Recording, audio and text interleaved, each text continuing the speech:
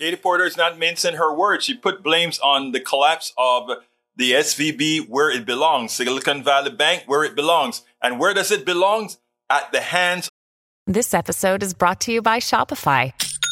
Forget the frustration of picking commerce platforms when you switch your business to Shopify, the global commerce platform that supercharges your selling wherever you sell. With Shopify, you'll harness the same intuitive features, trusted apps, and powerful analytics used by the world's leading brands. Sign up today for your $1 per month trial period at shopify.com/tech, all lowercase. That's shopify.com/tech.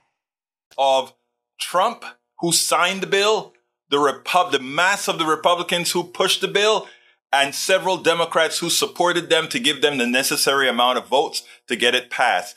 Elizabeth Warren's been speaking about this. She has been against it for a while. Let her tell you what she has to say about it, and then we'll take it on the other side. Talk to me about the collapse here of SVB.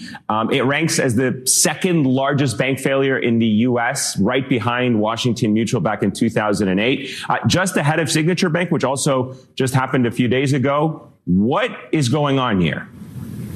Well, this comes from a failure to appropriately regulate big banks.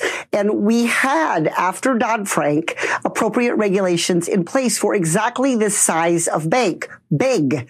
And lo and behold, no more than Dodd-Frank passed, then people started coming around to politicians' offices, offering them corporate PAC checks and lobbying them to repeal those regulations. And we had Democrats and Republicans join in 2018 to repeal the very capital holding requirements that create a cushion for this exact size of bank. So for me to hear colleagues later, when this was happening this weekend, say this was unbelievable and how could this happen, was frustrating to say the least. This is what happens when we have politicians who cater to Wall Street instead of working families. This morning, I'm sure you saw President Biden addressing the country, assuring people their deposits are safe, that taxpayers are not on the hook for the banks. How confident are you of that assessment? Well, I have no doubt that that is what President Biden hopes happens, and that is the intent here.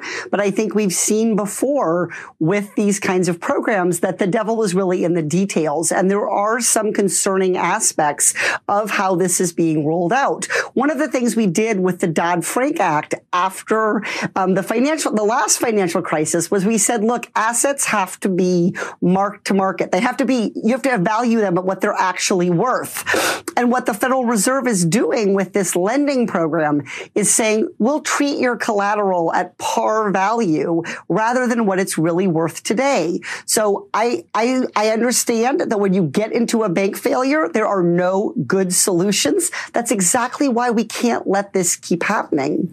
We have to repeal the regulation that Trump and Congress passed in 2018 to get us back to a place where we have cushions, where we don't put ourselves where there are no good choices. So you began to answer the question I was just about to ask you, which is, do you think repealing the 2018 deregulation law will be sufficient protection against this kind of thing going forward? Or is there something else that needs to be done on top of repealing it?